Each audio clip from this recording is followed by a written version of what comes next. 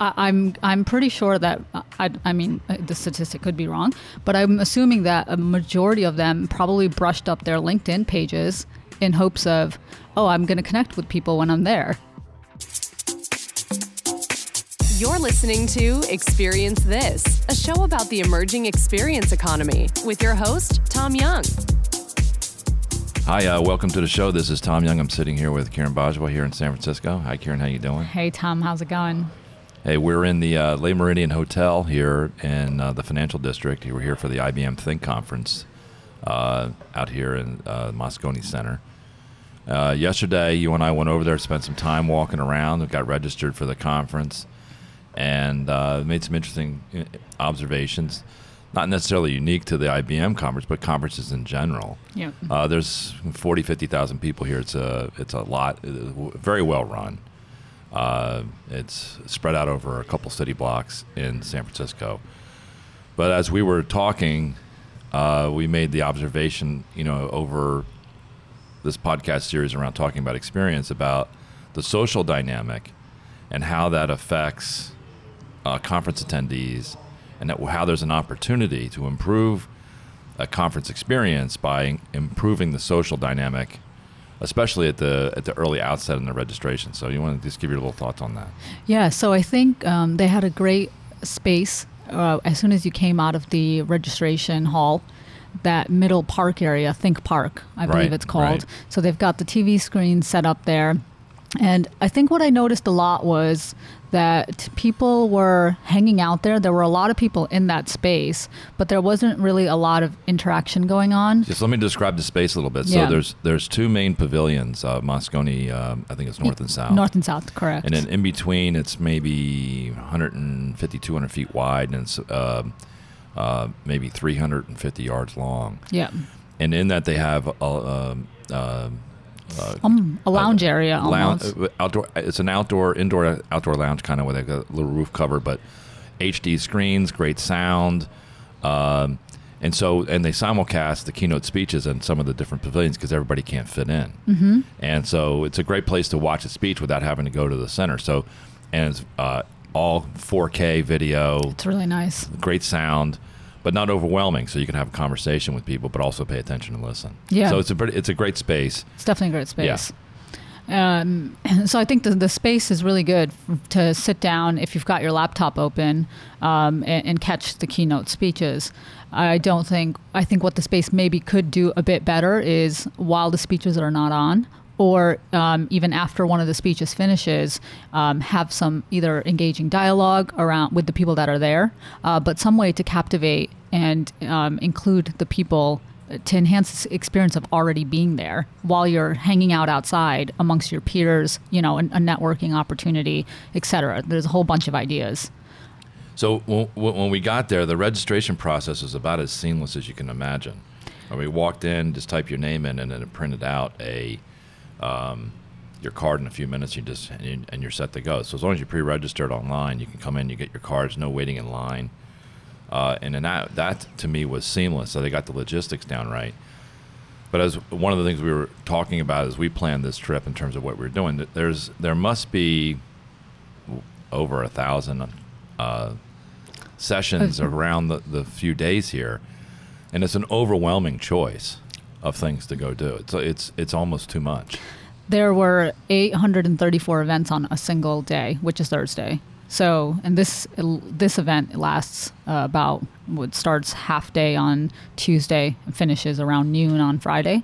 Yeah. So that is a lot of events. I think if they had provided the opportunity of saying, hey, this is the type of stuff I'm interested in, and then, there's a list of, well, here's the 20 highly recommended topics for you to go and check out while you're here, and this is where they are on the map. That probably would have been a lot better versus fishing through the stream of stuff.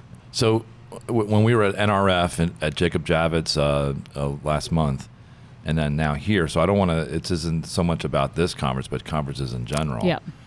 The notion that you can be alone in a crowd. Yeah. Is that fair? Yeah, very fair. So you could walk into this place and it's packed. Lots of people all around the place, and it's a beautiful venue. seamless check-in, all the things we just talked about, but you could be alone in that crowd. And that's really where I think the opportunity exists to inculcate a social dynamic as part of the process. So rather than allow you to choose, and you're free to choose which ones you go to in most cases, they're not exclusive, is to make the choices for you and to say, this is who you are, go do this, and just get people started. And the thing we talked about yesterday was when you get invited to a party where you may know one person, but you don't know most of the people at that party, you feel a little anxious. That's a thing most people, I think, feel anxious about. Yeah. And until they get there and they meet people and interact a little bit, they don't feel comfortable. Is that fair? Yeah, absolutely. All right. So how do you recognize that similar phenomenon at a conference where I can say, I want to have a social dynamic at the outset to make people feel comfortable so that they can enjoy the conference even more? There were actually other than people maybe tweeting on their own platforms, there was really no social, because we talk a lot about how can we leverage technology to enhance the experience. Right. So there's at any of these conferences, there's really no social technology that's there to connect people who are in the same vicinity. So one of the things that came to mind yesterday, and I'm just going to use a personal example, is Indian weddings. Now, Indian weddings are multi-day events. And people, it's hundreds of people, obviously not thousands. But by the last event, which is the final wedding on day number 4 or 5, most of the guests know each other. And a lot of times people make connections and have a much richer experience because they have been engaging with other people and meeting people along the journey of those 4 or 5 days. So let's deconstruct that a little bit. So You've been to several Indian weddings, I assume, right? Yep. How does it start out? Like, I mean, when you show up, you say that the people know each other at the end of it, but at the beginning, maybe not so much. How do you break that ice? So I think there is a clear host at play. So a lot of the times it's the family that's doing the hosting, but there is a person that is connecting people initially and continuously introducing you. So you are forced to meet people. And then there are events that are set up where participation is required. And so you kind of get to, whether it's dance skits or, other things that are going on, you get to, maybe you're a little bit embarrassed along the way, but you get to meet people and you have fun doing it. Yeah. So it pushes people out of their comfort zone. And then you also have the host piece, which I think is a very important aspect. So if they were to do that at a conference, to me, you go through the badge process where you get badged up, but in order to do that, they would need some sort of an ambassador or somebody to socially greet you and welcome you personally, or if you're with another person or 2 people, greet you and then acclimate you in a social context versus just saying, here's a map, go figure it out. Yeah. I hope you enjoy the sessions. Yeah, and I guess people could argue that, well, with 50,000 people, you can't do it, it's impossible. But I don't know. I don't think it is impossible to do that at large-scale events. Add personalization. I think it's maybe the first reaction, you can't scale that. But I agree with you. That's a problem to be solved, not a problem to ignore. Yeah. I mean, one idea is, what if there was a social platform that was just for guests and it showed you within, 100-foot radius who's standing around you so that you can turn around and say, oh, my God, oh, Jim, nice to meet you. I actually work in the same state as you. Yeah. Right? So there's a lot of opportunities there, but I think to me, a conference that they have so much money invested here. There's millions and millions of dollars. Now, we went to Gartner conference in Orlando, the IT Expo, and they have a similar amount of people, tens of thousands. Who knows how many people are there? But it's the same kind of thing. You can be alone in the crowd. You can literally walk through the venue, and unless you actually know somebody, Yeah. You're going to be alone in a crowd. Which is a shame, because if you think about the prep work of these attendees, I'm pretty sure that, I mean, the statistic could be wrong, but I'm assuming that a majority of them probably brushed up their LinkedIn pages in hopes of, oh, I'm going to connect with people when I'm there. Right. But yet that connection is sometimes difficult to So it'll be create. interesting to see if we can have some of those conversations with some conference organizers. We're having some conversations with people who are running a music festival about how to improve that experience. But I think there's an opportunity here for people running large conferences that are cold is not the right word, but they're not embracing from a social perspective. Yeah, the human interaction piece. Right, the human interaction piece. So Thursday, they're running a Women in Technology thing. And so now let's talk about this from a gender perspective. Sure. This is a technology conference, and it's probably heavily dominated by males. Is that? I mean, that's my observation. Do you agree with that? It's very correct. And the industry in general is mostly dominated by males. Yeah. So there's a push by Ginny Rometty, who's the CEO of IBM, who's a female, to drive women in technology initiatives. So they're having a special for the conferences. Conference admissions, like I think $2,000 or something like that. But on Thursday, it's $99 for women to be there for the day. Yeah. And it's a great opportunity. So we have you signed up for that day to see, what it's going to be like, and I'd like you to go check that out. But what are your expectations from a woman's perspective for this technology conference on Thursday? So I think, obviously, in society right now, there's a lot around diversity and inclusion as a big topic. Right. So it'll be interesting to see how they're addressing that, and maybe not so much from an HR side, because there's the business side of doing that, but more of a leadership and career development and stuff like that. And so it'd be interesting to see what the panelists, I think there's a couple of sessions that are scheduled out on those topics specifically.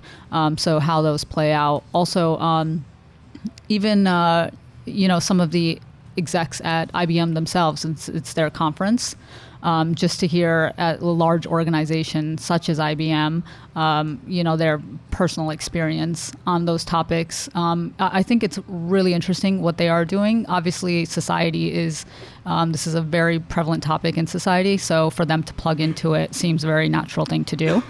But it's good that they're doing it. When this isn't the first time people have tried to do more inclusive diversity side of women in technology, et cetera. It's been an issue for many years that I've been working in the industry. But I think more often, well, I say too often, the issue is simply about an uncomfortable inclusion, meaning that you can participate too, and say that, as opposed to if you look at the diversity angle and you simply say, hey, lots of people are different.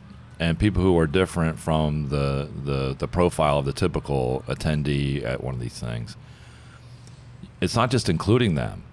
It is including them from their perspective on their terms. So if we say, hey, people are different from different parts, whether it be gender or other categories, how do we take that difference and expand what it means to discuss technology in business applications in society, et cetera, from those differences, as opposed to simply saying we're including people. You understand what I'm saying? Yeah, it's not just a check in the box, right, to include people, because you want that perspective, because that perspective could be, something we haven't heard before. And it has a lot to do with opening up new markets and from a business perspective. So there's a financial incentive to get this right. Yeah. It's not simply saying I want to increase female attendance by 20% by doing this. It's I want to discuss technology so that it's more meaningful to women in general. I think if you look at most of technology discussions and technology as a topic in general, right. Most of the audience is probably males. However, there's something called Girls Who Want to Code that was started out here in Los Angeles, which has a huge community. So it just goes to show that you're right. There is a market out there that is probably interested in this topic. It's just how do you get that message out to them in a way where it's relatable? So the challenge I'll have for you for Thursday, for that day, is to try to look at the interactions that you go to. You'll probably go to several events. You probably picked a bunch out. I saw you looking at the agenda. You have 832 to choose from. Right. But I want to get a sense of where use is to talk about the social dynamic and how we're not just including women by numbers, but including the female perspective and recognize the difference in a female persona in the context of technology and how we should be thinking about technology in business, in society, and in our lives. Definitely. And I'll just part with, if you take the retail sector, which technology focuses heavy on, most of the consumers of that are probably females. So, on the user side, the user experience side, keeping females in mind is a big play from the technology piece that we want to get right. So yeah, definitely very excited and looking forward to Thursday. Yeah, so that's great. So this is our second day here. We're going to be checking in all week on this. We've done, we'll probably do a couple live video shots from there. We did a few yesterday. Yeah. And we'll be checking in for the rest of the week. So any other parting comments on this? No, but we are waiting for some sunshine to break through here. Yeah, again, never thought it would be a flash flood warning here in San Francisco. That's something I wasn't expecting. But we'll figure it out. Yep. There's umbrellas, and a lot of this is indoors anyway. So definitely. Anyway, so let's check in later. Thanks very much. Sounds good. Okay. Talk to you then. Hey, this is Karen Bajwa. Thanks for checking out the show today. If you like what you heard, head on over to our website, rumjog.com. If you happen to be in the New York or New Jersey area, come check out our meetup called Digital Disruption. We cover topics like you heard today with a live audience. Lastly, don't forget to follow us on social media using the handle @rumjog. Talk to you soon.